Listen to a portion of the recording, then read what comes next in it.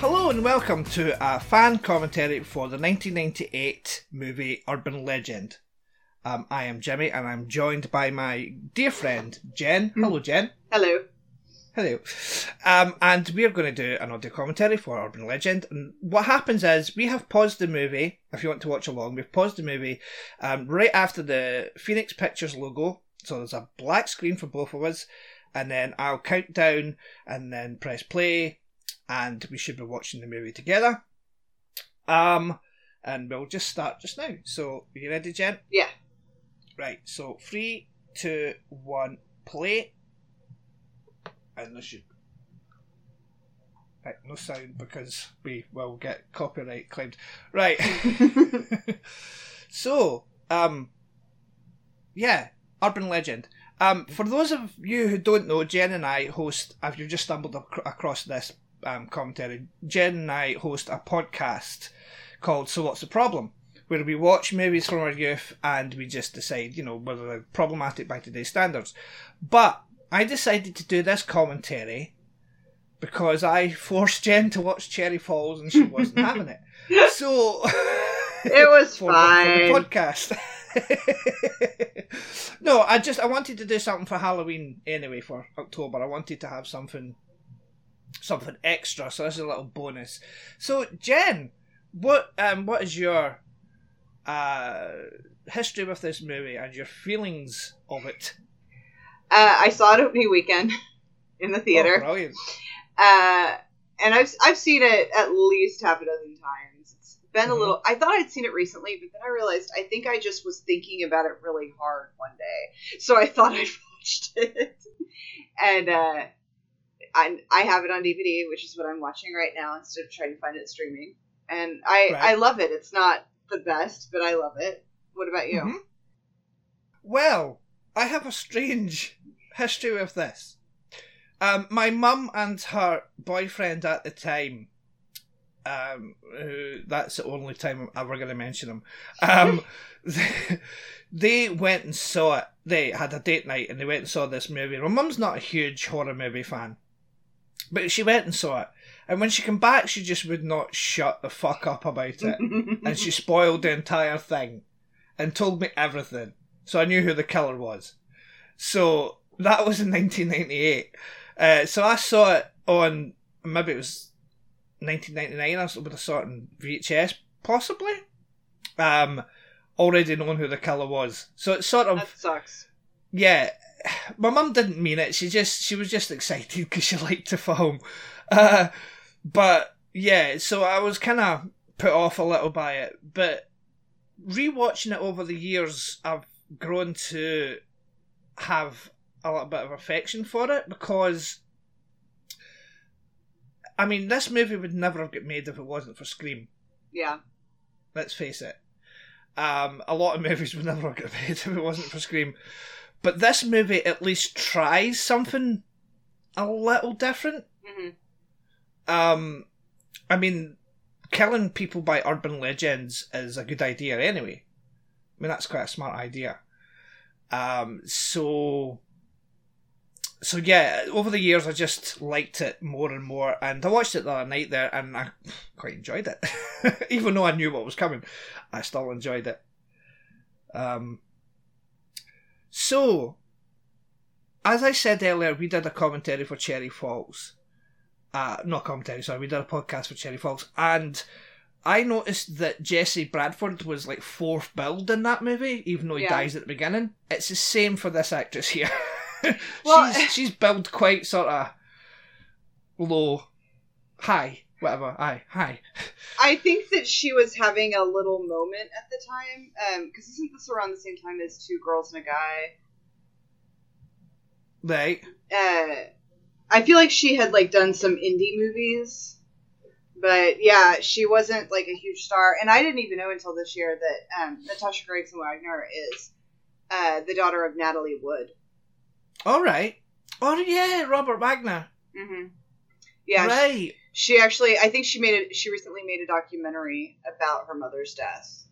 Oh dear. Okay. But she has a really good relationship with her father, so he's not right. necessarily a suspect to her. That's Right. my understanding anyway. But Does she blame it on Christopher Walken? I don't think anyone does, which is weird. But Yeah. that's a whole other thing. Yeah, we have to say we'll have to be careful what we're saying here because I can't edit any of this, Jen. So. I will say I've seen this movie enough that this morning I got total Eclipse of the Heart in my head just thinking about it. The song played in the radio today. I was listening to the radio, yeah, and it played and it just reminded me of this song, this movie. Sorry. Right, so here's Brad Dourif, who is a legend in horror movies. He's the voice of Chucky. Oh, wow. And he is also, he plays Billy Babbitt in One Flew Over the Cuckoo's Nest. And he has a stutter in that movie. So when they were making this movie, they called this attendant, they called him Babbitt because of that, even though it's not his actual name in the movie. But they all called him Babbitt because of the stutter. But he didn't want to do another character with a stutter because he played Billy Babbitt, and I think he got an Oscar nomination for that movie. I could be wrong, but yeah. Yeah, this is a movie that is they're honoring other horror films by like I didn't know about him, but like Robert Englund's in it. Mm-hmm. And Danielle Harris, who was in some Halloween movies. I don't know if anybody else is from other horror films, but 3's enough. But this guy, I like this opening because he's like super creepy and shit, and because he's stuttering, he can't get out what he wants to say, but he's trying to help her.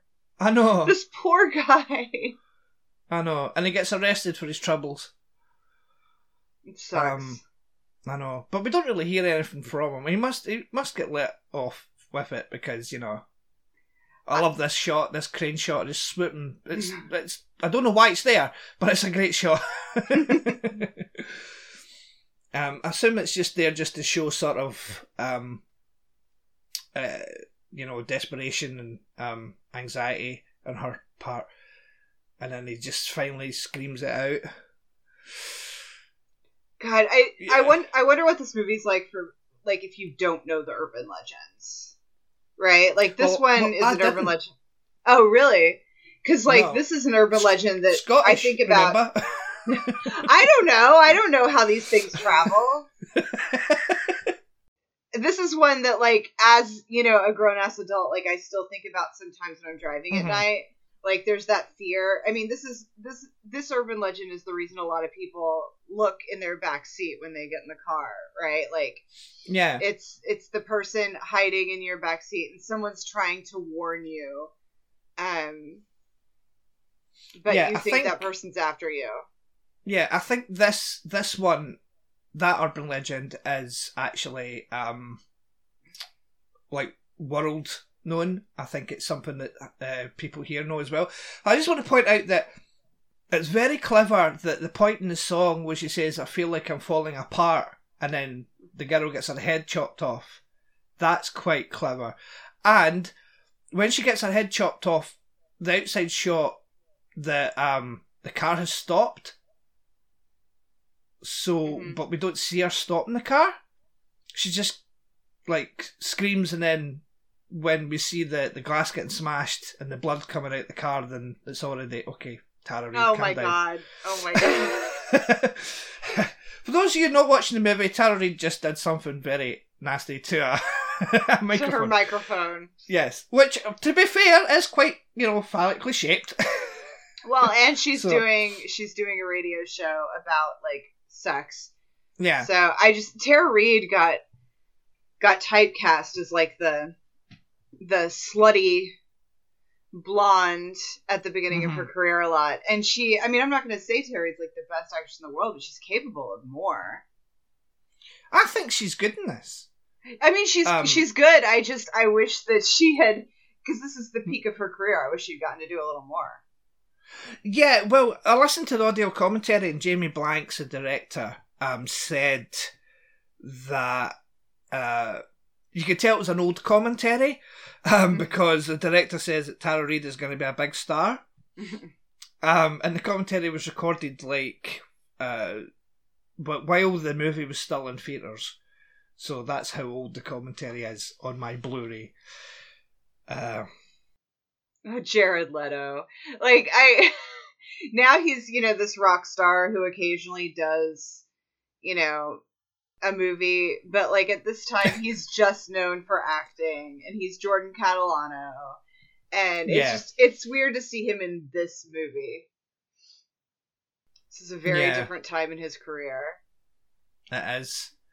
Also, for some obscure reason, Jared Leto's top billed. I mean, at this point, he's one of the most recognizable actors, because Michael Rosenbaum isn't very well known. Alicia Witt is known for Sybil, and that's about it. And then Rebecca Gayheart was known for 90210 and some Noxzema commercials. And they mention that later on in the film. They make a joke about that. But I put it to you, though, Jen, that they should have maybe put Joshua Jackson first, because the director even states that he wanted Josh Jackson to be sort of like the Vivian, what's her name? Vivian Lee. Janet Lee. Or Janet Lee, sorry, Vivian Lee's for Gone with the Wind. Janet Lee and Drew Barrymore. The one recognisable face that gets killed early. So maybe they should have put Josh Jackson first. Just to mess with people's minds. His first few movies, once he was doing Dawson's Creek, it was always such a bummer, because I was always excited to see him, but it's he has one scene in Scream 2. He has a couple scenes in this. He has a few scenes in Cruel Intentions, and it felt like he wasn't really getting anything to the skulls. Oh yeah, the skulls. Yeah. I forgot all about that movie. He also did a movie around the same time called Lone Star, but that didn't do anything. Right. But I loved it. I loved this cast. At the time, I was aware of all these people, except for maybe Michael Rosenbaum. And I was that's why I saw the movie opening weekend. I really, really like Alicia Witt. And let me tell you what, when Rebecca Gayheart was in 90210, I thought she was the most beautiful woman in the whole world. I was obsessed with her. And it's specifically 90210. I just remember watching that show and being like, wow, there's no one more beautiful than Rebecca Gayheart. See, Rebecca Gayheart's got a very distinctive look. So's Alicia Witt, but I think she's got really beautiful eyes. Yeah. But they're also really fucking crazy eyes. And she uses them to great effect later on in the movie. When she goes full tilt, crazy, over the top. Spoilers, by the way, she's a killer. I can't believe you just did that. Oh, well. If someone's actually watching this with us and watching it for the first time, that's a bit of a problem. Yeah, probably. Yeah, don't listen to a commentary and watch the movie for the first time. Watch the movie first, then listen to the commentary. I've listened to commentaries on DVDs where they were like, "Oh, we don't want to spoil it for anyone," and it's first of all, no one should be watching this for the first. This shouldn't be their first viewing, and second of all, you miss out on interesting information because they don't want to talk about anything that's going to happen later. And, oh god, and that blonde hair on Joshua Jackson. I know. He was 19 when they filmed this. Wow. Yeah. He celebrated his 20th birthday before the end of the shoot. So. Is it bad that I still have a crush on him?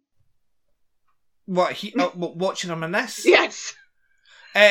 No. Well, he's an adult. It's okay. Actually, not this because I don't like the blonde hair. But Dylan, my husband did get on to me recently because I was rewatching Dawson's Creek, and around season 2 and 3 is Pacey being his best. And I was like, I'm sorry, I have a crush on him. And Dylan was like, you can't. Oh my gosh. Yes, Danielle Harris is pretending to have sex with an actor that she really did not like. Oh, really? Filming with, yeah. That must suck. Yeah.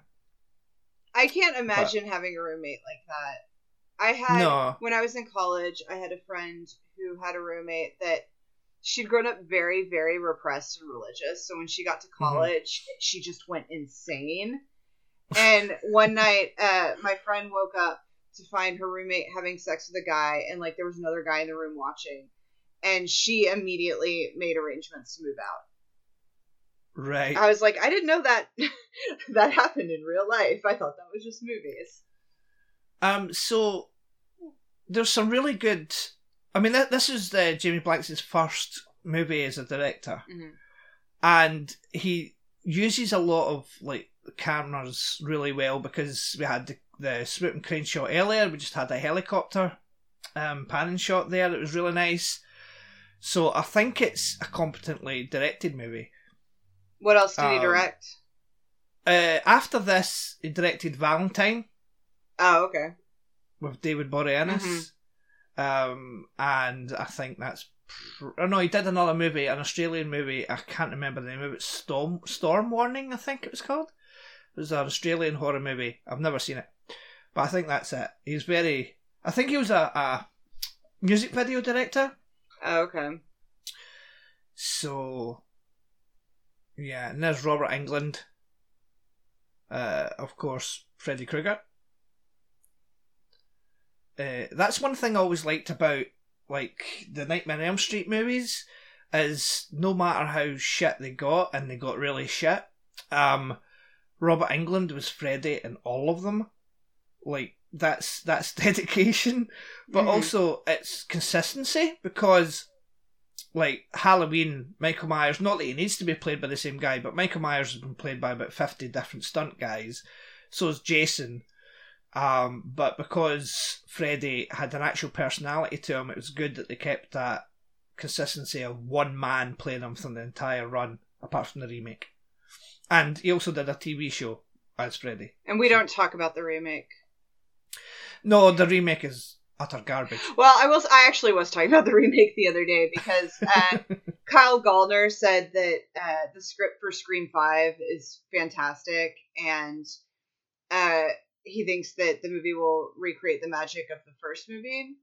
And his opinion goes a long way with me because he was in the Nightmare on Elm Street remake and he knows it was trash. So I don't think he would do another franchise like that without it being good.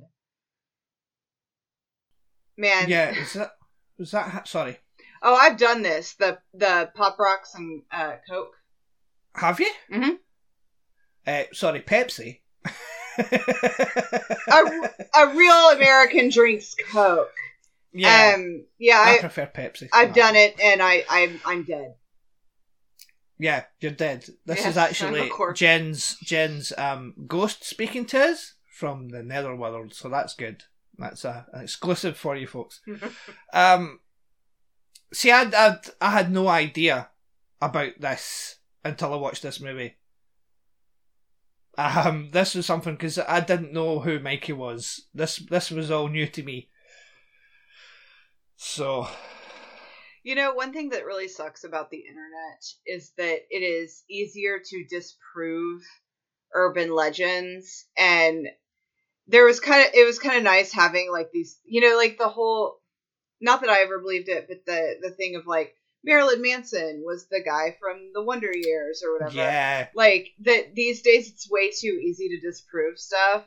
And I mean that's good if you're talking about like QAnon or something, but if you're talking about like this Mikey thing, it's kind of a bummer.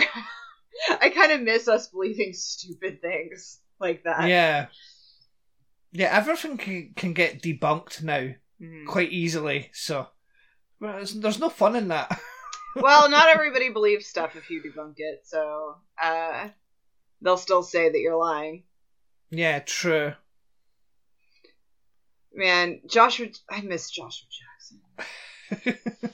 I mean, The Affair's good, but I only watched a few episodes, and I miss funny Joshua Jackson. Yeah. I don't know what he's doing now though, because the affair's finished, isn't it? He has something. I saw something about something recently, but I'm pissed because I think he's not going to be in that Mighty Ducks show, and Oh, he should be. he should be. And I don't see what. Oh, Little Fires Everywhere. All right, he's in that. He was Reese Witherspoon's husband. That was a good show. So he's trying to just do. He's trying to be serious, Josh Jackson now. Yeah, I want funny Joshua Jackson. Wait. So, yeah, lunatic on campus, but no, she didn't actually go to campus. She'd left, but so that was a little sort of goof there. But although I think Paul's just trying to make it sort of just trying to scare people. There was a guy standing there that I was convinced was Michael Pena, but he disappeared. Right. Okay. That's why I'm so distracted. It's because I was like, "Is that Michael Pena?" All right. So you're on Michael Pena watch then, are you? Mm-hmm. Just to see if he's back there in the crowd somewhere. It's probably not him. This is around the time he started. He was on some episodes of Felicity. He could very well be there then.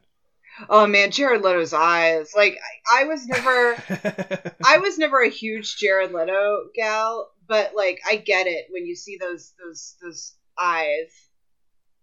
Definitely don't like him now. I Yeah. don't enjoy his music. Right. Yeah. He does have nice eyes.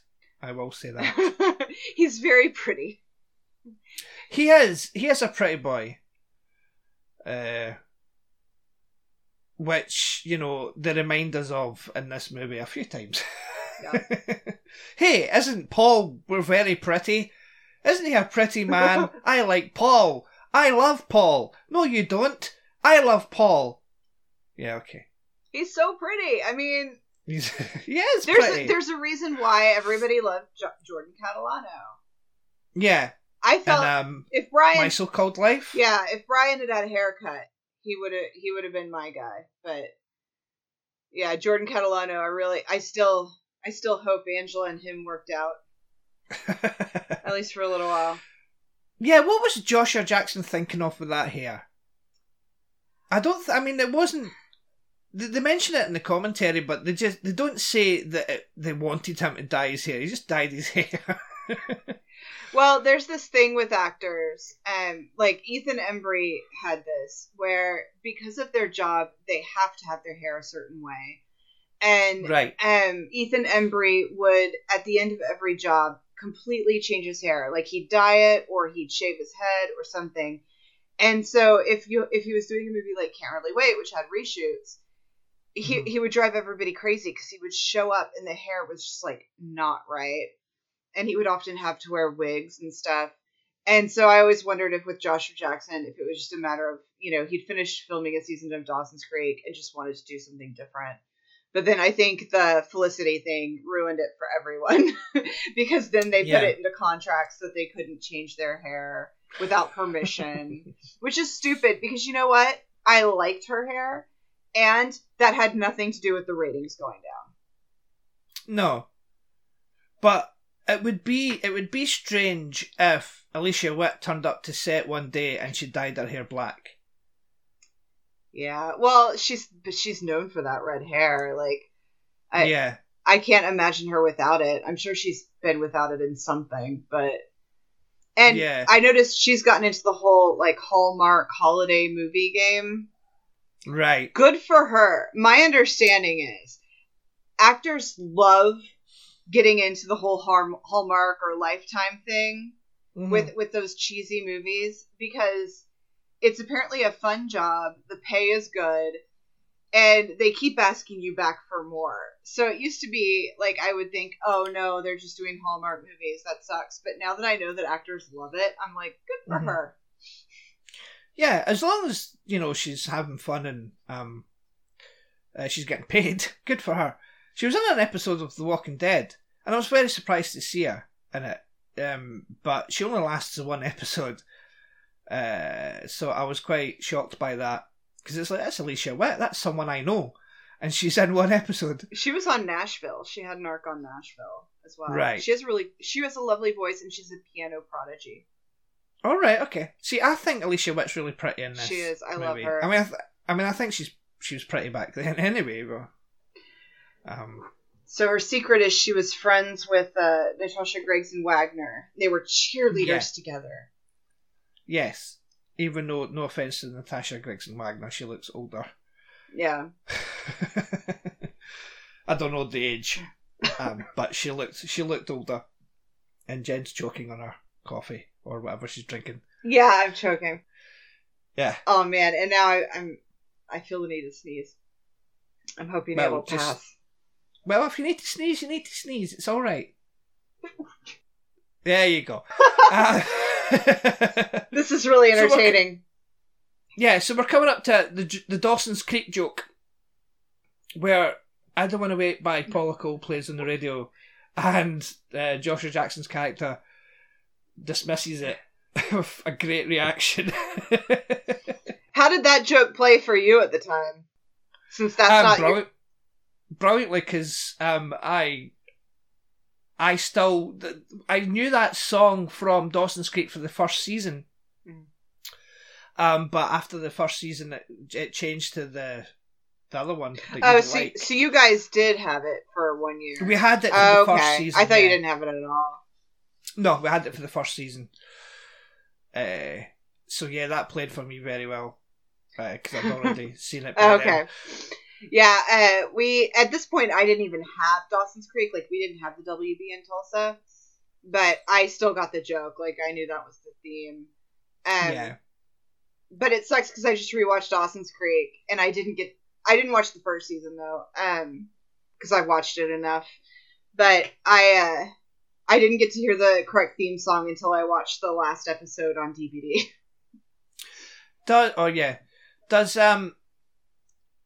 Doesn't Dawson's Creek get incredibly fucking boring? I remember rewatching it and like season 4 or 5, it just gets really 5, it gets quite dull. I think watching it week to week, it got boring, but binge watching it recently, I really enjoyed it. Okay. Because I watched it, I got my little sister into watching it when she was younger, and she enjoyed it up until about season 5, and she got bored with it, and then I started getting bored with it, so we just stopped watching it. So she's never completed Dawson's Creek. Man, this is like, it really sucks. She's with her friend. He drives her out to like the middle of nowhere or whatever, and he's hitting on her. That's terrifying. Oh, she punched him though, so that's cool. Yep, right in the face. Oh, I kind of want him to die. Yeah, well, he does. That was a nose breaking move there. That was like the palm of the hand to the nose. That could have done some damage there. Yeah, I learned that one in self-defense. I took a self-defense class right after Trump got elected. No politics, Jen. I don't think it's politics to say that after he got elected there were men walking around saying they can grab women wherever they want. No, that's not politics. That's just factually correct. And that self-defense class was right after the election, was apparently the biggest one they'd ever had. So many women showed up. It was insane. And I've forgotten most of what I learned, so hopefully nobody attacks me. Oh, shit. Right, yeah, see that? In a movie that so far has been full of really shitty jump scares and fake jump scares, that one really works. That's what a jump scare should be. You know, someone getting attacked out of nowhere, not like someone turning around, a big loud music stinging at someone standing there saying hi. You know what I mean? That's not a jump scare. That's just cheap shite. This is a genuine jump scare, and I really enjoyed that. That got me. Yeah, this movie really does rely on jump scares. A lot of them did. A lot of them did. The teen slasher movies of the, after Scream. Well, and it's not like Scream didn't have jump scares, but I felt they were a little more earned. Like absolutely the tension. There's there's also a difference between like just every once in a while doing a jump scare for a jump scare, and then like in Scream, it was that, I mean, the killer is there somewhere, And that's Yeah. a different kind of thing because you're, instead of just being shocked, it's like you're shocked, but you also know they're going to show up within a minute anyway. Yeah. Rebecca Gayheart's character's really strong. Yeah. I mean, so what? Her boyfriend, her fiance died like a year ago, right? Yeah. So she's, first of all, there's got to be a lot of planning. If she's going with the urban legends thing, she's probably spent the past year studying and plotting different scenarios. Because what? She's got to like wait for them to just happen to drive out and park by a tree. I mean, so she's probably got a lot of backup plans. But I would think in that year you also spend a lot of time training. Yeah. Like, the dedication it took to prepare for these murders, that you gotta respect that. I don't respect the murder, but I respect the game. Yeah. It's extremely thought out. Because, I mean, now that we know, I mean, when you find out that she's actually targeting Natalie and trying to fuck with Natalie, it's like, yeah, this makes perfect sense that she followed these two here. Mm-hmm. I mean, think about that, though. Like, I guess I hadn't really thought about it this deeply, that she can't plan this murder. So that means she probably has a kit. She probably has a go bag she carries with her that has rope and, like, whatever else she needs for these things. And she has to have lots of plans for how she's going to handle each option, like each urban legend. And I'm wondering if, like, does Joshua Jackson take girls out to this place a lot? Like, was this something that could be premeditated? Yeah. This was my introduction to Loretta Devine, by the way. Same here. That means we're very white. Yep. Yeah, it was also my introduction to Pam Grier. Same. And Pam Grier movies. So yeah, very, very white. It's my upbringing was very, very Caucasian. Yeah. Like it wasn't that long ago that I found out Regina King was a child star and was on 227. Like there's simple stuff I should have known I didn't know. Now I've seen some of 227, so I'm trying to remedy this stuff, but I still haven't seen any of those blaxploitation movies from the 70s. Well, I hate to make the excuse that I'm Scottish, but I'm Scottish, so it's not. We didn't have like 227. We didn't have a lot of those sitcoms over here. Well, and the thing is that Nick at Night, that was a huge thing here. Like, that's where we saw older shows. They showed white shows. They did not show, like Sanford and Son or anything like that. And looking back, it's like that. Why? Why so racist, Nick at Night? Yeah. See, I never saw Sanford and Son, but I saw the original Steptoe and Son, which was a British show. And it was about two white guys. But then they remade it in America with black guys, which is brilliant. Michael Rosenbaum again. And these are like half these people are on the WB. Like, this is around the time of Zoe Duncan, Jack and Jane. Oh my god, that show. And it was off the air on the WB before we got the WB here, so I had only heard of it, and I never saw it until I watched some episodes on YouTube last year. Right. Well, we had a satellite channel here called Trouble, and it was a teen channel that showed that show. I think the second season was just called Zoe. Yeah. My cat's called Zoe, by the way, but she's not in this room. She's sleeping somewhere else. And it showed Fresh Prince, which were repeats because BBC Two had already shown Fresh Prince, but they also showed stuff like repeats of California Dreams and all that kind of thing. I have California Dreams on DVD. Yeah. Of course you do! That's who I am. My sister used to watch these shows when she was younger, so I used to watch them. So that's how I know Michael Rosenbaum. And then, obviously, Smallville. But I gave up Smallville quite early on, actually. Oh god, she's smoking in her dorm room. Because this is 1998. every single time you see her, apart from when she's getting murdered, she's smoking. It's such a different time. Like, because I was in college just 2 years later, and it was like there were smoking floors. Mm-hmm. Like, that's insane to me. That, I mean, like right now that wouldn't happen at all. Oh, remember payphones? I do. Yes. We actually we had payphone. In fact, we still have one in our high street. I think we do. I think there's still 100,000 payphones in America. Yeah. I feel like I read that recently. We used to have one across the park from us. We've got a shop there, and there used to be one outside the shop, but now it's no longer there because everyone has mobile phones. A library. You can't have a horror movie without someone visiting a library. Libraries are creepy at night, especially if you're in the bottom floor. God, I remember when I was a kid, I would watch movies like this, and I just wanted to go to college on the East Coast, because it's like, you see these movies, TV shows, and it's, you know, people go to, like, colleges on the East Coast, and they wear lots of sweaters, and the colleges look all old and awesome, and I didn't care about the school part, but, like, aesthetically, I thought, that must be great. Yeah. It would have been funny if when she was shouting hello to someone there, you just heard someone going, shh. I would have liked that. Shut up, it's a fucking library. Have you been to a library recently? No, because of lockdown. Well, I mean, like, within the past few years. Yeah. Do they shush people at your library? They don't shush people at mine. No.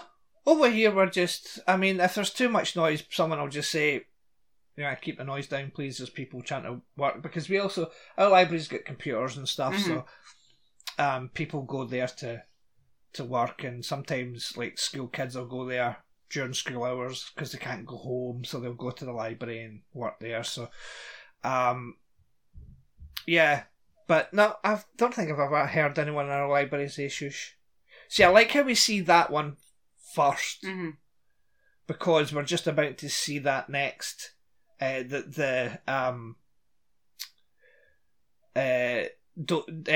turning off the light with Daniel Harris's. Why does the painting of the drawing of the guy in the book, who's hanging upside down above the car, why does he actually look like Joshua Jackson? Why does he have the same hair? That just looks a bit strange to me. Because the guy in the book had, like, sort of blonde hair as well. So I'm sure they did that on purpose. I'm sure they did. So here's massive superstar Tara Reid. What's she doing? I don't know. I'll look that up. Gothy guys on campus looking to hook up. Gothy guys. Not goth guys, gothy guys. No, it says Gothic. Gothic. Gothic. It just looks like an E. It does. That's a very bad font to type in. Man. See, this one doesn't make sense, because how is the killer typing to her if it's in the same room? Maybe they're in a nearby room. Well, close, maybe nearby room there, but then she goes through in another room, and then she comes back and it says, what room are you in? I mean, yeah, that's right, like, because they don't have Wi-Fi. No. So you tell me what room you're in, and she gets up and goes through and gets changed, and then she goes back through and it says yours on the computer. It looks like Tara Reid is getting some of those Christmas movies for herself. Oh, good. Good for her. Oh, apparently she was in an episode in the first season of The Boys, and I do not remember that. I did not watch that. Oh my, it is upsetting. Well, I've read the comic, so the comic's majorly fucked up. Yeah. I read some of the comic. Last night I watched an episode that kind of ruined the Golden Girls theme for me. Like, that show is so crazy. Right. Right, say it says yours, and it's flashing dramatically. Man, she just wants to get laid. I know. is racing more than the dead, yeah. And she called her Elvira because, pop culture reference. See, this is terrifying, though. Oh, Danielle Harris was in Once Upon a Time in Hollywood. So was Rebecca Gayheart. Yeah, she was, yeah. I read that as well. I didn't know Danielle Harris was. I think Danielle Harris still works, though. Yeah, She's still doing, low-budget horror movies and stuff, so... Well, and I used to look up people and see, they were in a ton of things I'd never heard of, and I'd be like, oh, that's so sad for them. And now it's you're getting paid to act. Good for you. Because not everyone can be a movie star. It's good when they're still getting a lot of work. Doesn't matter. Because when you're younger, you tend to be sort of snobby about it, and it's oh, you're not a big movie star, what use are you? But now it's we're celebrating the fact that Alicia Witt is working in Hallmark channels. And the Hallmark channel and loads of movies because she's getting paid for it.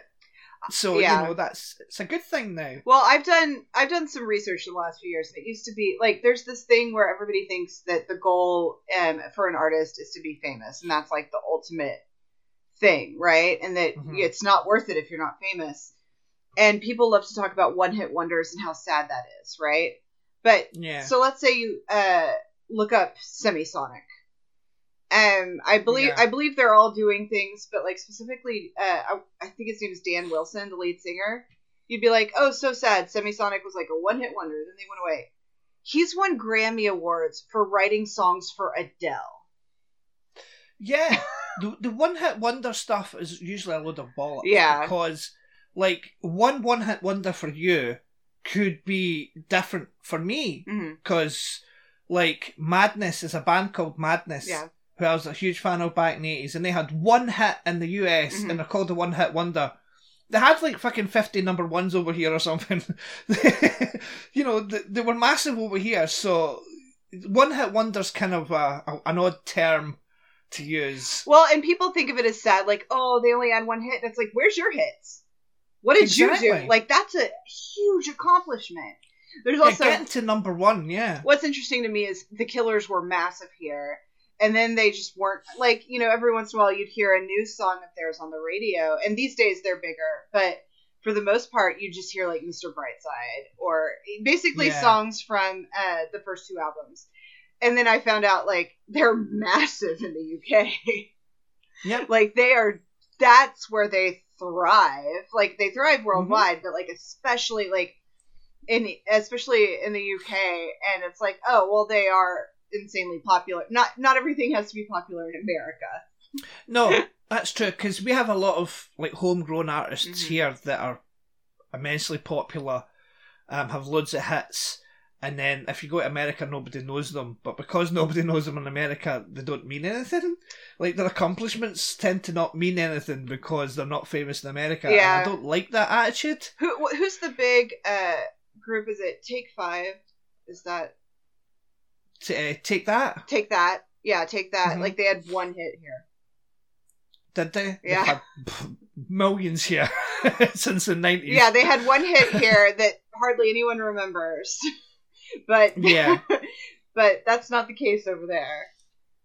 I read a lot of British teen magazines when I was a teenager, so I consider myself very savvy. Oh, look at that. See, this is what I love. This is what I love in movies, is the killer who, it's so much worse because they become close friends with their target. Yeah. And, there's something so sick about it that gives me a thrill. Right, so let's talk about the killer then. When you first watched this, do you remember, guessing who the killer was? No. Did you know it was her? Or? No. No? Well, obviously I knew because I was told about it, but I would like to have... I don't think I would have guessed it. I mean, I was thinking Jared Leto. Jared Leto was my guess, probably. Yeah, I was thinking Michael Rosenbaum until he died. I think I would have. I think I was going in between. In the day. I rarely ever have a theory about who the killer is because I know I'll be wrong. So that's all right. I mean, so I know, but then again, if you guess it correctly, then you kind of spoil it for yourself. Yeah. Oh God. Before we saw The Village, when they first showed trailers for The Village, Dylan was like, "Oh, I know the twist," And I was like, tell me, because I wanted to know if he was right or wrong. And then I regretted it when we saw the movie. And like about a quarter through, I was like, oh, he's right. And would I have guessed the twist? Probably not. No. I was spoiled by the twist to The Sixth Sense. Oh. On the day I was going to the cinema to see The Sixth Sense, I went into an HMV. Mm-hmm. And I was looking at the CDs and I was looking at soundtracks because I was really big into soundtracks there. Mm-hmm. And the last track of the CD is Malcolm is Dead. Oh my god. So so that kind of sort of ruined that for horrible. me on my way to the cinema to see the movie. That sucks. That really That is- sucks. It does. It's two pretty people on screen right there. Jared Leto and Alicia Yeah. Witt. Two pretty people. This whole cast is beautiful. Yeah, Because it's attractive Hollywood. people. That's how it Of goes. course.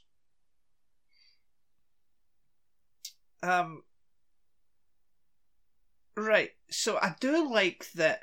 I mean, Tara Reid's had a scene Mhm. with Natalie. I can't remember Tara Reid's character's name, but she's had a scene, and I like that. So we don't forget. It does sort of layer in characters, so we don't really forget them when they die, which a lot of slasher movies tend to do. It's like they want to just someone at the start, and then they don't get killed to maybe like an hour in, and it's like, oh wait, did I know that person? Were they in the movie? It's so funny But- because they like cram in as many deaths as possible, right? And like the other day I watched Scream 4 and the amount of people that died in that movie was insane. And I came home and because I watched it at work. I came home and I was talking to Dylan. I did work. It helps me concentrate, oddly. But I came home and I was talking to Dylan about it, and he was like, well, what's the death count in Scream? And we started going over the deaths, and I was really impressed to see, like, not a lot of people died in that movie. No. I watch a YouTube channel called Dead Meat, and his the main show on that is the kill count, and he goes over the deaths of the movies, and Scream's got quite a low sort of. It's very low, and I think the second one's a bit higher. Yeah. But that's the whole bit, though, isn't it? That's the whole point of Scream 2, that it's supposed to be bigger and, more deaths. That's actually mentioned in the actual movie. Well, here's the thing about Scream that I wish applied to movies like this. Like, they feel like they need to cram in as many deaths as possible. But when you have a character that is trying to get revenge on a very specific person, like, all the other deaths are ridiculous. Like, and it works in Scream 2 because you have, like, Timothy Olyphant, like, he just wants to kill, right? Yeah. So you can imagine he's going to want to kill a bunch of people. But, like, in the first movie, it's a very personal thing. And in this movie, it's kind of like, why is she killing so many people? The death of the Dean doesn't really make that much sense. I mean, it doesn't really. The Dean didn't have anything to do with her boyfriend's death. So killing the Dean's just an extra body. And the other, But- like, if she's killing Alicia Witt's friends and stuff, like, she's at least tormenting her. But she can't know that Alicia Witt's going to find the body. Yeah, but is she not also like trying to set up Alicia Witt? Oh, yeah. Is that a thing? I can't remember. I think so. So that would make Okay. that would make sense. Okay. Still, But it's a it's lot still of people. Yeah, it is. If you watch like a Nightmare on Elm Street movies, Freddy doesn't kill a lot of people. Mhm. There's like 3 deaths in Nightmare on Elm Street 5. He doesn't actually kill that many people, but you still remember Freddy Krueger. You know who Freddy Krueger is. Jason Voorhees kills the most people, I think. He's the most sort of prolific slasher movie character. Michael Myers kills a few, but Freddy Krueger's quite tame. He doesn't really kill that many people. To be fair, you know, he has to kill people in their sleep. That's the only way he can do it. And then he messes with people a lot of the time. He just likes to fuck with their minds first before he kills them. So if he just killed them straight away, then he would get a lot more victims. Can I confess something really dark about myself? Oh, God. Remember, I can't edit this. I know. Look, I think media has gotten to me because I, spent a lot of time watching these, like, teen slasher movies where there were way too many deaths, right?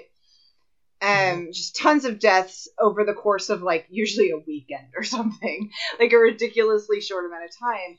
And I didn't know really anything about serial killers, right? Like, I'd never heard of Ted Bundy. Like, I didn't know these people. And so then, as I've gotten older and gotten more into true crime and learned about it, sometimes I'll hear about a serial killer, and I'm like, oh, they only killed 5 people or whatever. And it's, like, over a long amount of time. Like, it seems tame. And then I'm like, what's wrong with me? Because I'll be listening to a true crime podcast and people are like, that's so horrific. And I'm like, that's nothing. And I'm like, oh, I watch too many movies. Yeah. Like, that's the thing, is that that's not how serial killers tend to work. Yes, Jen, that was a very dark thing to admit about. But I mean, I remember when I was in high school, like around the time of the Columbine shootings, people were talking about how these mass shooters are so influenced by like video games and movies and stuff. And I was like, no, they aren't at all.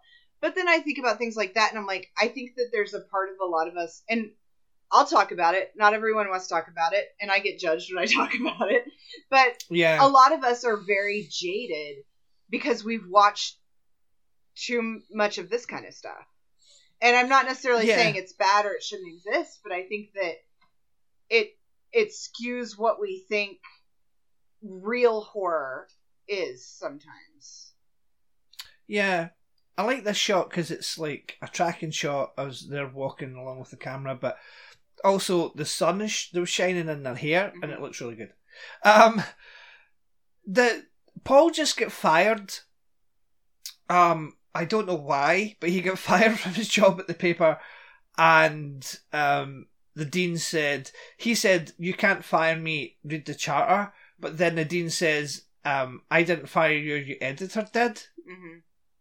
Because we spoke about an hour ago. So doesn't that mean that the dean was influencing it?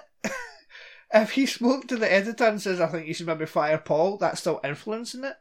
Because why else would the editor fire Paul? It didn't make sense. So this is a really cheap scene. Where we're supposed to think that Rebecca Gayhart's character is going to get murdered in front of Natalie. And I think this is a way of saying, hey, she's not the killer. She's about to get killed. Don't worry about it. By the way, I do love a female serial killer in a movie because, women can get shit done. Yeah. It doesn't happen that often. Although there just aren't women serial killers in real life because we don't have the anger. Yeah. Question though, why is this girl wearing this big thick fucking jacket? Why is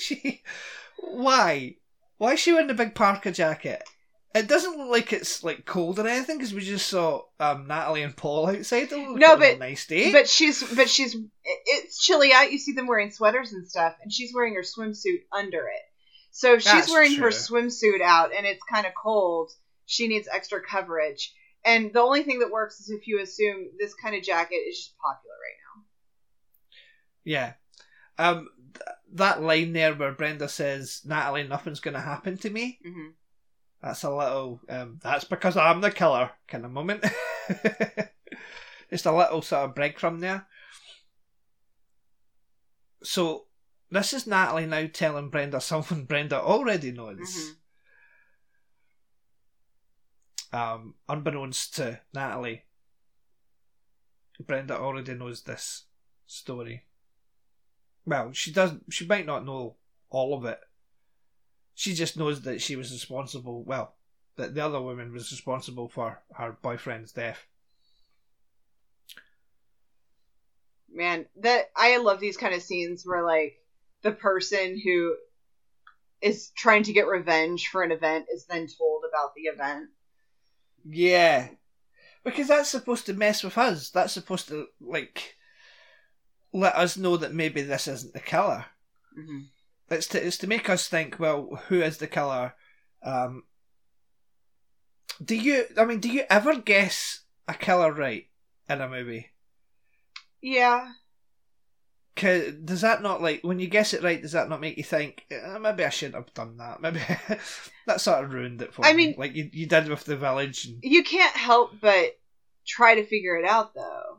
Yeah, exactly. And, I mean, generally, like, you know, they give you hints that it could be, like, anyone.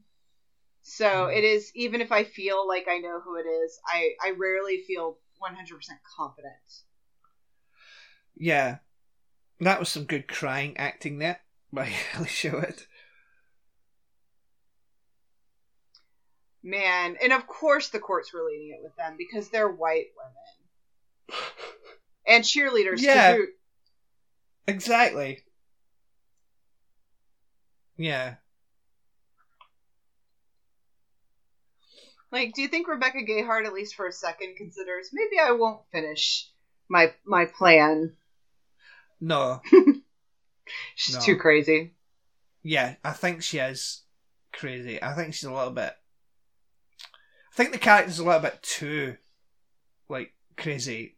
And I don't mean that in the way that you just used it. I mean, like, she's far too crazy for the situation calls for. She must have been, like, mentally unstable before. And that just pushed her over the edge. Because your boyfriend dying in a freak car accident doesn't usually cause people to go crazy and murder other people. And that's a genuine picture of Robert Englund as a young man. Handsome young man. He was a handsome young man. Man, I forgot what I was going to say, but it was going to be brilliant. Yeah, I'm sure it was. This whole thing about the fire or whatever in Pendleton, the massacre, in Pendleton back in the day means absolutely nothing. Yeah. It's a huge red herring. So it is a bit strange that the Dean, I like that he checks the back of his car, but he doesn't check underneath the car. I just realized I think about his death a lot, but I'm never really aware of what movie I'm thinking of. Right, okay, so you just have an image of a man getting murdered. Yeah. Like, with a car. Yeah, and, like this specific kind of murder. Yeah. So, how far is Reese? How far is Reese away from the Dean when he gets the back of his leg cut? Because it happens very quickly. So she must be really out of earshot. Yeah. So Reese must run. You know what would be a great device in a modern slasher movie? Mm-hmm. Is people constantly being really close to the murder but not hearing it because they have their AirPods in. Yeah. Like these days, so many of us walk around, like, and I'm sure it happens on campus because people are walking everywhere, right? That like people just have their AirPods in and just like aren't listening to anything except like their podcast or their music or whatever. Like I would just like to see a movie where people are constantly getting murdered and it's getting missed because of that. Because people are just so into whatever's on their phones. I counted, it's about 15 seconds between Reese walking away and him getting his leg slashed. The back of his leg slashed. 15 seconds. So where does she go? So that she's out of earshot from all this nonsense happening. See, that is quite... this movie's not exceptionally gory, but the shot where... Yeah. That's what I think about a lot. Yeah, but like the blood in this scene's actually really quite sort of... When he gets his legs cut and you see he's sort of like the first time you see him lying on the ground, his legs are just like gushing with blood. That's really right. I have an issue here. Okay. Okay, it's Thunder and Lightning because of course it is, because it's coming up to the climax of the movie. But if that's alcohol, that dog's dead anyway. Oh, poor dog. Because alcohol is toxic to dogs, and dogs should not be drinking alcohol. Yeah. So he's a very bad owner. Why is Santa Claus there? Because it's a party. Okay. Just random Santa Claus. Someone must know Santa, and then they just asked him to come and join their party.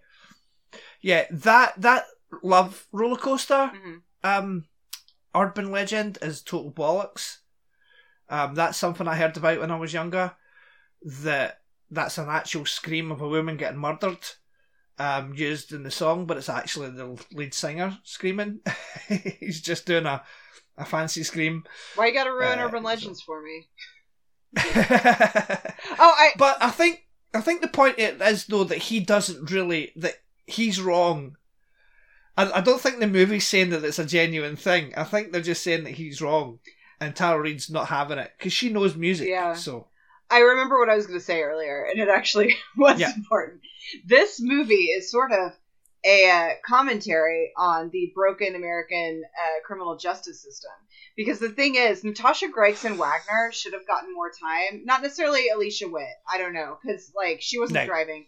Natasha Gregson Wagner should have gotten in more trouble. She should have been punished more. And had she gotten the proper sentence, maybe all these people wouldn't be dead. Because seeing somebody who has had a loved one die and then see no justice, it can do a lot. It can do a lot to your mental health, Jimmy. Okay? Well done. This is an important film. It is. It's very important to the teenagers of 1998. I think this movie did quite well. I think it was a hit. I mean, it had a couple sequels. Yeah, but one of them isn't even... One of them goes into the supernatural. The third movie, Bloody Mary, is supernatural, yeah. I only saw the second one, and I remember thinking, that lead actress, I really like her. She's very good. And then it's Jennifer Morrison. Yeah. It's the... Sorry. Oh, I was going to be depressing and point out that the man who wrote this died earlier this year. Silvio Horta. Oh, did he? Yeah. Oh, he was in the commentary as well, so I was listening to... He wasn't really a fan of horror movies. Yeah, he created Ugly Betty. Oh, did he? Or the American version of Ugly Betty, I should say. Yeah. Yeah, he died earlier this year. And it was... he's one of the, sometimes you look at people who've written these movies, and they've gone on to just do, a bunch of cheesy stuff, but, Ugly Betty was a good show. He did a show called Jake 2.0, which I never saw, but I heard was pretty good. And then he was a consultant on P-Valley, which I haven't watched, but that's supposed to be very good. So he went on to do very non-horror stuff. So that's my bummer trivia for you. Well, I'm just going to make it even more of a bummer. How did it die? That's actually a really good question. Let me see. We don't want to make it too downer in this movie about people getting murdered. It's gonna be depressing. Do you want the answer? Was it COVID? Suicide by gunshot. Oh, that's worse. Yeah. Well, is it? Yeah. Well, yeah. Yeah. No. Yes. Oh, yeah. I mean, death is terrible, but that's so sad. Oh, fuck, Jen. Yeah, and it seems like so long ago because it was in the before times. This was in January, where COVID was a distant thing, kind of in the background. Right. You'd see news from China. That's a shame. Yeah. God, this whole everything about this year is a shame. Well, yeah, but we're talking about a movie from 1998, so let's remember 1998. Yeah, 1998 was fun. I was a teenager, so anything bad going on, I was very unaware of. Shit, how old was I in 98? Here is Jeremy Does Maths. It depends when... Because my birthday's in October, so For most of 1998, I was 21. I was in college in 98. Yeah, this came out. Yeah. This came out September 25th. Right. Okay. So I was 21. Then I would have been 22 when I saw it. I met my husband in 1998. Oh, did you? Mm-hmm. And we saw this movie together in the theater. Oh, brilliant. So why is Parker being an absolute complete and utter douchebag here? I mean, he's not like a nice guy earlier on, but this is like the first instance of him being a right arsehole. I just would have liked to have seen a little bit more of that and made him more of a sort of unlikable character to begin with. Do you know what I mean? But now he's just gone absolutely full-born arsehole and he's just going to die in the next scene, so it just kind of... I mean, I feel like he's been an asshole the whole time, but... See, I think he's just been sort of an idiot. Not like stupid, but like just saying sort of slightly assholish things, but here he's been full-blown arsehole. Do you know what I mean? Yeah. If he'd had another scene like this earlier, he doesn't like Paul, we get that. Mm-hmm. But... Well, maybe he's upset he's not as pretty. Well, that's true. Not to take anything away from Michael Rosenbaum, who's not an unattractive man, but it's true. He's not as pretty as... Who's that? Who was that in the car? She can have friends that aren't the stars of the movie. I know, but I mean, I wonder if anybody watched this, especially like on VHS or something, and then thought that was Joshua Jackson because they had the same hair colour. Yeah, same short hair. Right. So now the killer is using a phone to torment people, something that they haven't done throughout the entire movie, and now they're doing that just to get this one. I really hate the bit about the dog in the microwave. Yeah, that's a rough one. But this guy's an asshole who would care more about a dog than people. Yeah, no, that's true. But I care more about the dog than these people. So... Oh god, that's so chilling. It's so chilling. See, I don't like that insert shot of the microwave. We know what a microwave looks like. It doesn't have to be like a flash of a microwave. This is all we need here is him running down the stairs and running to the microwave. Mm-hmm. We didn't need that insert shot. You know me, I always assume those kinds of things. Oh god. Those things are always, and I assume they're a note from the studio who thinks that the audiences are idiots. Yeah. This is very convenient that the killer knew that he was going to run to the toilet and that no one else is going to want to use the toilet. Yeah, I mean, if you think about it too hard, this movie doesn't check out. But that's the same with Scream, though. There's moments in Scream where it's like, why the fuck is the killer in a supermarket when they're in the grocery store, when they're in the grocery store? Stuff like that doesn't track either. That's the thing. That shot, and then there's a shot of the killer, like, kind of in the trees at Tatum's house. It makes no sense. Those two shots are completely unnecessary. And otherwise, I think it's a pretty perfect movie. No, I love Scream. Scream's one of my favourite movies. I hate it. Favorite horror movie. I hate it when you're watching a movie and it's like near perfect, and there's just these like teeny tiny things, right? That just kind of ruin it, or ruin not the whole movie, but the mood at a certain point. Yeah, we should have done Scream. See, when I was watching this the other night there, I forgot about the guy in the background here. Mm-hmm. Her producer. I saw him at the beginning and I was like, what happens to him? But then this happens and he dies.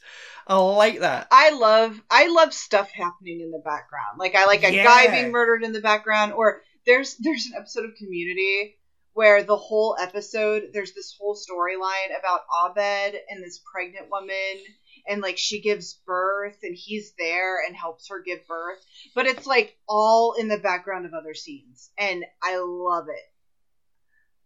I love business in the background. Right. I'm going to nitpick something else. Brenda got here exceedingly fast. Mm-hmm.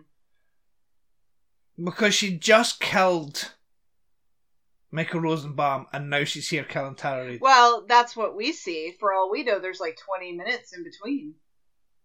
I don't think there is. But they cut to time, like, you know, in a movie, they're constantly cutting ahead like an hour or a day or whatever. Like, maybe it's just later.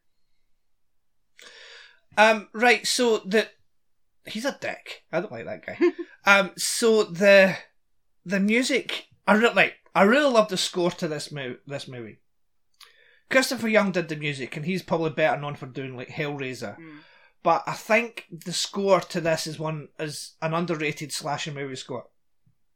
And the music here is fantastic, and the track is called I think it's called Sexual Acts, which is weird, but what's also weird is the fact that this track is the second track in the soundtrack. Weird. Yeah. I hate soundtracks where the score isn't in order. Yeah, no, it's really strange, but I really like the music here. I think it's a brilliant score. And one that's underrated. I like the score to I Know What You Did Last Summer, but I don't like the score to I Still Know What You Did Last Summer. That's a very cliched one. But I like this one. So I really want Tara Reid's character to live. I love how much she's fighting back and how much she's running. Yeah. She's going for it. She's trying to survive. And I really wanted her to. I was like, oh, I don't want her to die because she's really nice. She's sweet. She's dating a douchebag. At least she outlives him for a short amount of time, for an hour at least. She outlives him. Yeah. So this was this was filmed the same summer, or like around the same time as Cruel Intentions. And they were both produced by Neil H. Moritz. And I think that explains why Joshua Jackson's in both of them and Tara Reid's in both of them. Because Tara Reid has a very tiny role in the opening scene of Cruel Intentions. And I just connected that that's what it is that the producer probably, you know, stuck her in that. And because it's so weird that she's a voice on a phone in that movie. Yeah. Oh, this is awful. I know. Why do killers always walk so slow? I don't know. Tension. But I think... I know. See, I was heartbreaking, and also head-breaking. But I don't think that... It's good that it's not, like, gory or anything. Or death. She dies off screen, pretty much, so I like that. They show restraint there, because it's bad enough that she dies. But the little wave thing, that's just to set up... That not really set up anything, but it's just to show that Brenda shows that she's a killer by doing that little wave later on. But maybe the wave thing should have been something that the killer did throughout, for the audience's sake, rather than just tacking it on in the last act. But it's fine. I'm not really wanting to nitpick this movie. I'm just thinking of things to say because we have an entire movie to talk through. The joy of commentaries. I legit just keep thinking about the prep for this. Like, so when Rebecca Gayheart goes out, like, what's her jacket budget? Like, when she goes to get the jacket, how many is she buying at once? Because clearly, since so much of this has to be improvised, she can't know how many she needs. Yeah. So she's now, Natalie's sort of thinking it's Paul. here. She's worried about it anyway, that it could be. But Paul has actually got a really good idea that they should do more often in horror movies, and that's get the fuck out of there. Yeah. And they would have been fine if she didn't turn up right now.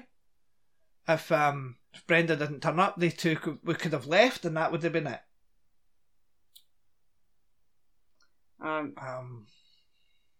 God, I can't even imagine like what you do in this situation. But I'll tell you what would be better is if she didn't try to kill Alicia Witt, because all of this, like, wouldn't it be more satisfying to have her have to live with like having witnessed all this than to just kill her? Just let her live with the fact that she caused all this. Well, in a way, because this is some Angel shit. Like, this is what Angelus would have done, right? Like, he wouldn't just murder someone. He's going to torment them by murdering everyone around them. True. He would. And that's one of the reasons why he's worse than Spike. Yes. But if you think, right, so I'm not going to talk about Angel and Spike. We'll get a conversation. We'll do a Buffy commentary one day. But this doesn't really make a lot of sense in the fact that I think she's trying to frame Paul, but I don't know. Why is the body in the backseat of Paul's car? Because she's the one that points out that there's a smell so they can go and check it out. But when does she think that all three of them are going to be in Paul's car? It doesn't really make a lot of sense. I'm telling you, she's improvising. She's just maybe she thought she'd frame him. Maybe she thought, like, I don't know what she thought. I don't know. I don't think you're supposed to think about it too much. The reason I brought up the Angelus thing is just that I enjoy watching things and just watching, I'm not so insane I enjoy it in real life. I love in TV and movies when people are kind of playing with their food. You know what I mean? Like, that's what Rebecca Gayheart is doing in this movie. She could have just murdered the two girls. Yep. But she is seriously messing with them. Or with her. And which is so awful, because shouldn't she be messing with Natasha Gregson Wagner, since Natasha Gregson Wagner was the driver? Yeah. That makes no sense that she would kill her first and then mess with... Unless maybe it is a case of, like, being, sometimes you hear a story about something horrible that's happened, and you're like, yeah, the person who did it is terrible, but those people who stood by and watched, they need to learn a lesson too. Yeah. But she should have just messed with first girl. She should have gone into grief therapy, is what she should have done. So, yeah, of course. It's once again, it's commentary not just on the American criminal justice system, but our mental health system too. Yes, Jen. So Robert Englund's dead. Mm-hmm. And we didn't see him die. So, but she murdered him as well. I wonder if I can make any movie political if I try hard enough. Yes, you absolutely can. I have full faith that you, Jen, can do that. Yes. Between all the political and all the true crime podcasts I listen to, I'm pretty sure I can. Because when you listen to true crime podcasts, you also get into the criminal justice system and stuff like that. Like, I feel like I could really ruin any movie if I really wanted to. Yeah. And class issues. Yeah. See, they look down on this guy because he's just a janitor. And he's creepy looking. But there's a very popular jacket at this college, the Parker. I just wish in the background somewhere there'd been like a flyer or an ad or something that was like talking about a sale on these parkas. Yeah. That would have been helpful. Because they do that in Scream. It's a the boots? Halloween costume. Oh, yeah. With a Halloween costume you can buy anywhere. And other people have them in the school. So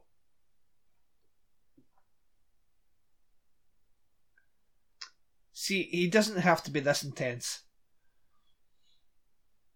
Yeah, but I bet you'd be pretty intense if you were a janitor at a school full of rich, entitled kids. Yeah, white kids. Mm-hmm. Oh no. Yeah, so where did Brenda get a car? I think she's stealing cars. Is that not what's his face's car? Is it? I think it is. Is that Paul's car? I think it is. So Robert Englund's just like sort of rolling about in the boot of that car. Then he's just getting knocked about because she must have hid the parka somewhere in the mask that she's wearing to cover her face. Yeah, I feel like I wish they'd showed her carrying like just like a really big messenger bag everywhere or something. I like to imagine she just has like killing tools and parkas stashed all over campus. Yeah, possibly. So is that guy dead? I think his eye was open there, so I think yeah, that's I hope he's he's not dead. I know that's not nice, but oh man, Loretta Devine is not having it. No, I love her. She's in the sequel as well. Mm-hmm. I remember being so taken with her in this movie. And it's one of those things where I guess, like, I didn't realize how much I'd seen her in, and then after this movie I noticed she was in everything. Yeah. She's really good as Reese. But I like that she's in the sequel, even though the sequel was absolutely awful. The sequel's terrible, isn't it? I only saw it once. I remember it not being very good, but yeah, I haven't seen it. I've seen Bloody Mary once, and that was terrible. Man, this just I think there's. Sorry. Oh, this just makes me really want to watch more slasher movies. Like, I think this week while I'm working, I'm going to watch I Know What You Did Last Summer. Well, we could always do a commentary on that. I don't mind. I want to do more commentaries for the site. Oh, there's rats. That's worse than murder. I mean, obviously not really, but oh my god, we used to live in this really nice apartment. Like, we shouldn't have been living in an apartment that nice. It was too expensive. But at one point, we had a mouse problem, and it was hell. Yeah, we had mice last winter. Well, when you're living on the 9th floor of a building... Oh, that's worse. With apartments, like, you can't control what's going on in all the apartments. It is awful. Like, it's why we left the apartment. Kate Mara is in Urban Legends Bloody Mary. I saw that. I was telling Dylan that, you know, when these sequels to these movies, and not sequels like Scream where they get the original people back, but like things like this or Final Destination, that you'd be like, oh, no one's in this movie. And then you go back 20 years later and you're like, look at all the people in these movies. Although Final Destination they were still released theatrically. At least. Yeah. So she also had time to take all these bodies to this house, including one that just died that very night. So. And how convenient that they managed to get to the house. Yeah. We found Damon. Damon's been missing for days. There he is. Man, these things were easier to do before cell phones. Like, slasher movies, like, movies like this are tougher when cell phones exist. Although Scream does play with it, like the Scream. Yeah, they do a really good job with that. But like I remember Wrong Turn, it had to be a big thing that none of them were getting a signal. And that wouldn't work as well now. There are places where you don't get a signal, but I think that people would find it less believable. Yeah. She didn't even check her pulse or anything, so just punched to the face. Well, why would she think she was the killer? Well, why would she think she was dead? Because everyone else is dead. But she just saw her like half an hour ago, and she has no marks on her, no blood or anything. Okay, so she doesn't check. Her friend could be unconscious. Well, here's the thing. She has just had most of her friends die, and she's been chased by this killer. Do you think she's really thinking straight at this point? Yeah. That's my defense of Alicia Witt right here.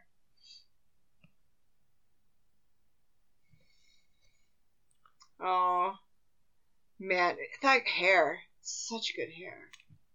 I know. But it's weird that,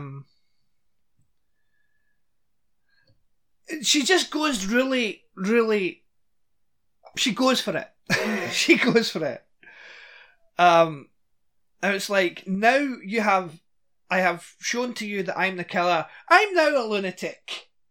You know, it happens a lot in horror movies. Yeah, but she's also been holding her crazy, and it must have hurt. Like, exactly, that's what I mean, yeah.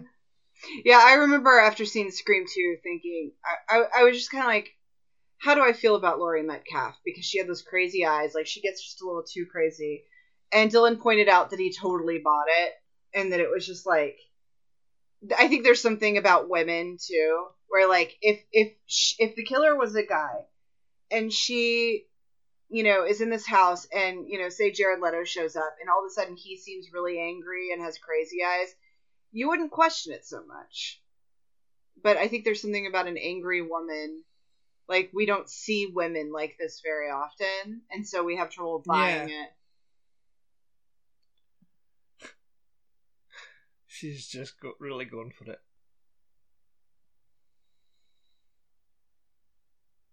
I like that, though. Like, the shot of her boyfriend's face on her. There was another good shot earlier on when Tara Reid was about to get murdered. But when she's getting chased about and you see her at one side of the mirror and the killer at the other side of the mirror. The window.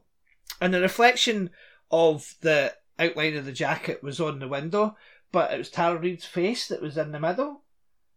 Like she was wearing the parka. That was a really good shot. And I think that was also to symbolise that the woman is the killer is a woman. But then again, maybe the movie's not that deep. They just liked the shot. But it's a good job that Paul also finds this house, isn't it? Otherwise, Natalie would be dead. Yeah. Man. And Reese. What a sexy serial killer.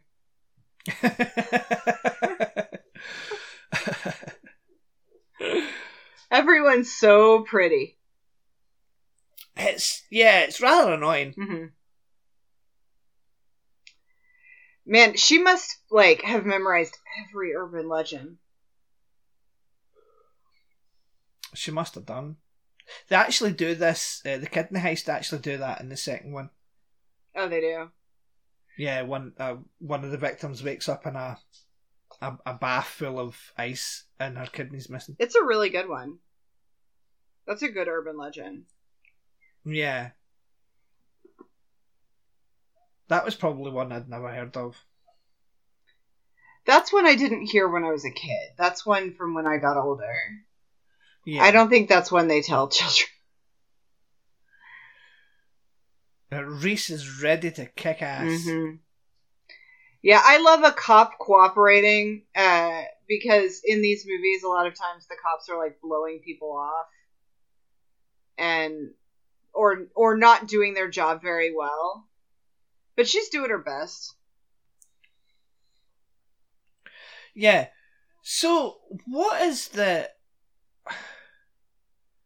She's trying to blame this on Robert Englund's character. Now, I thought she was trying to set up Alicia Witt, but she's not. She's trying to set up Robert Englund. But that makes absolutely zero sense because Robert Englund is dead. And he's been dead for a while. They could tell he's been dead for a while. He's been stuffed in the back of a car. I think she doesn't understand that. Yeah, I don't think so. I think she's too far gone. But she should have at least just knocked him out and locked him up somewhere. See, this is the thing, is if there was a female serial killer these days, she would probably be much smarter because, as you know, women, or at least white women, are obsessed with true crime, and she probably would have listened to tons of true crime podcasts and totally understand what she should and shouldn't do. And that's why people should be glad that we are able to control our emotions better and our anger. Yeah. Because, like, there's way too much stuff that I know about what she's doing wrong here that I should not know. Yeah. Because there's no way I thought about that in high school. Oh, Reese is the best. I mean, she... Brenda gets up a hand, but Reese is still cool. So... Oh! I know, that looks like a sore one. And then she gets shot as well.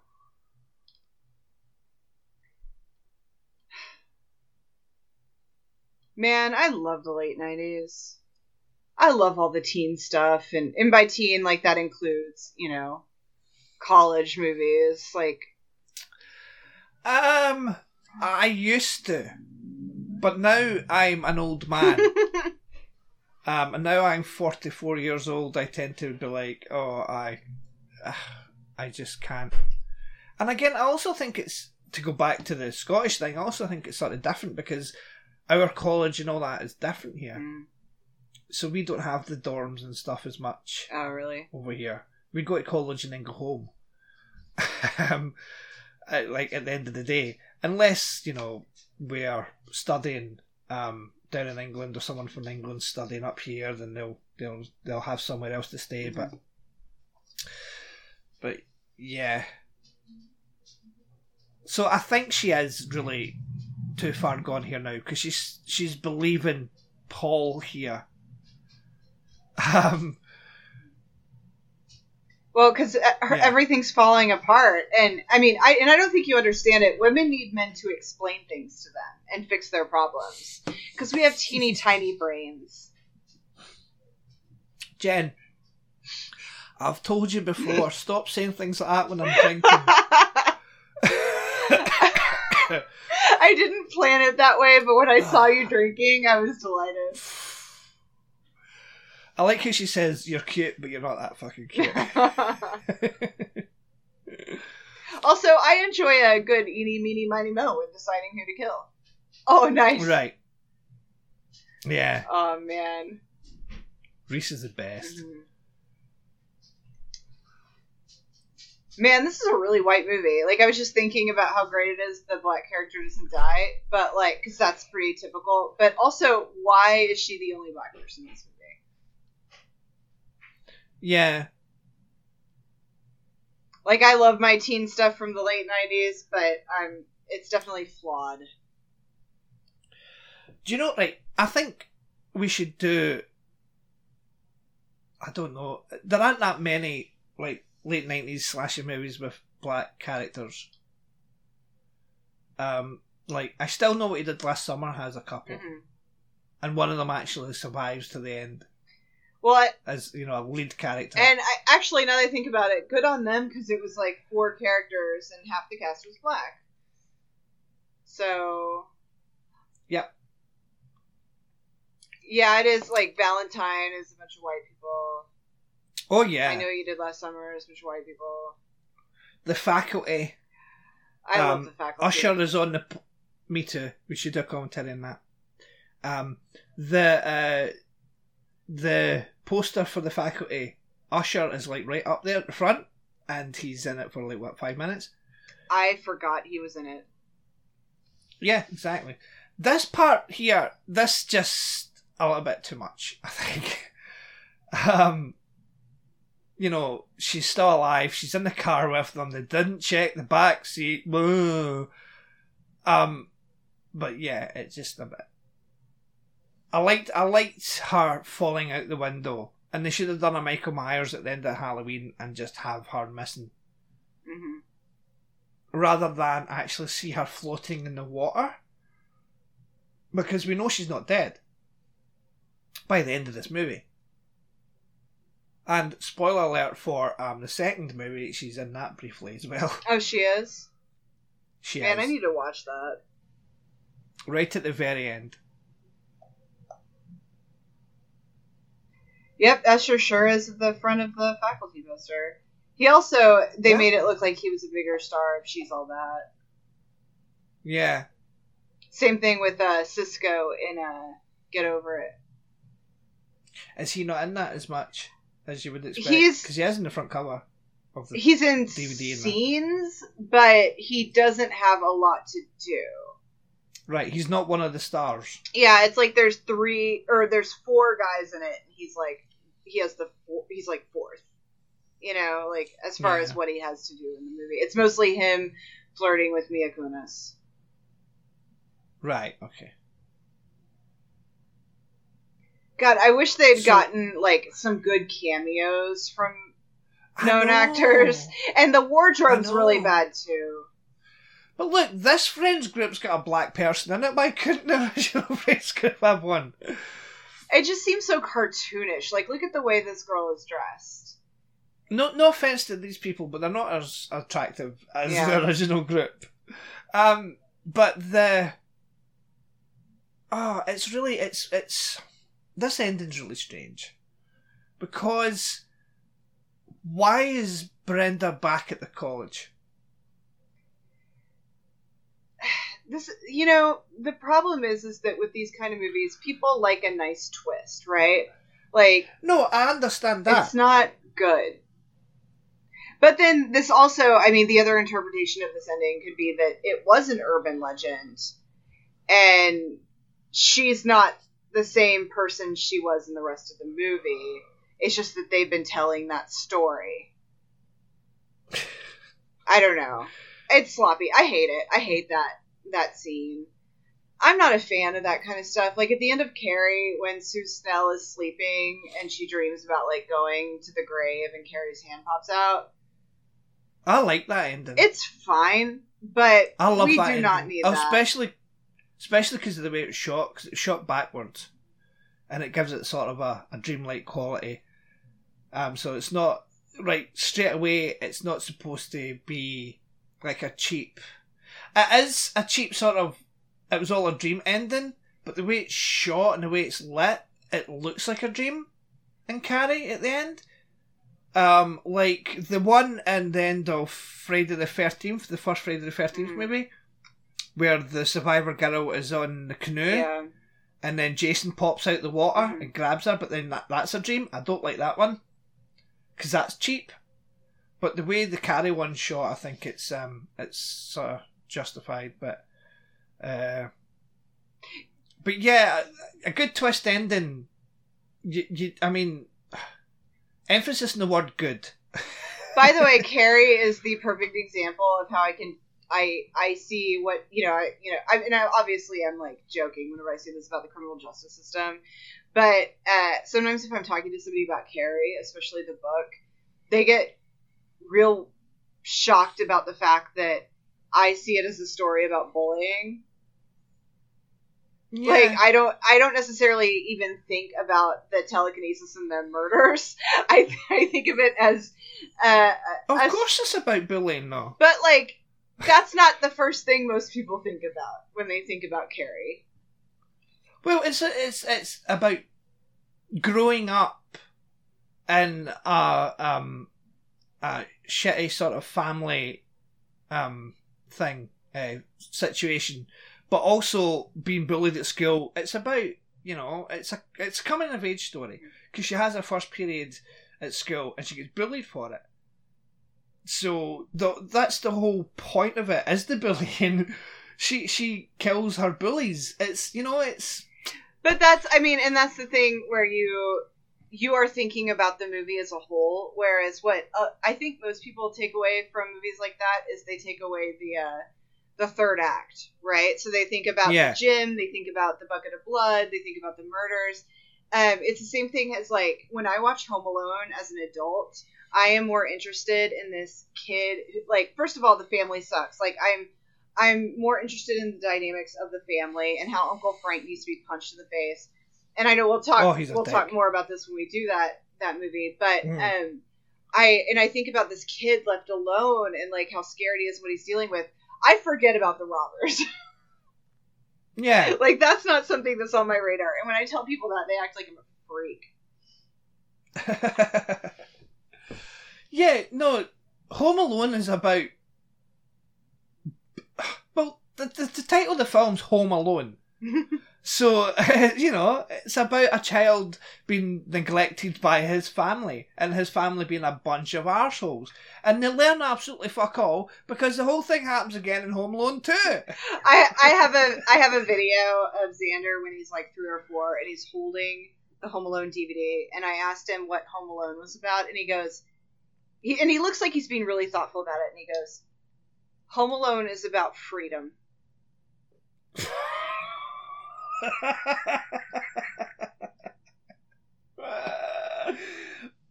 Yeah, okay. And he's not totally wrong. No, he's not, actually. I mean, watching it as a child, I can completely understand that. He's home alone, he's got the freedom, away from his family and his parents, and yeah, that must be great for a kid to watch. It's wish fulfillment. Right, so the movie has ended. I'd like to thank you all for listening, if indeed you have endured the past hour and however listening to us talk about this movie, and others. We tend to do that. You can find more.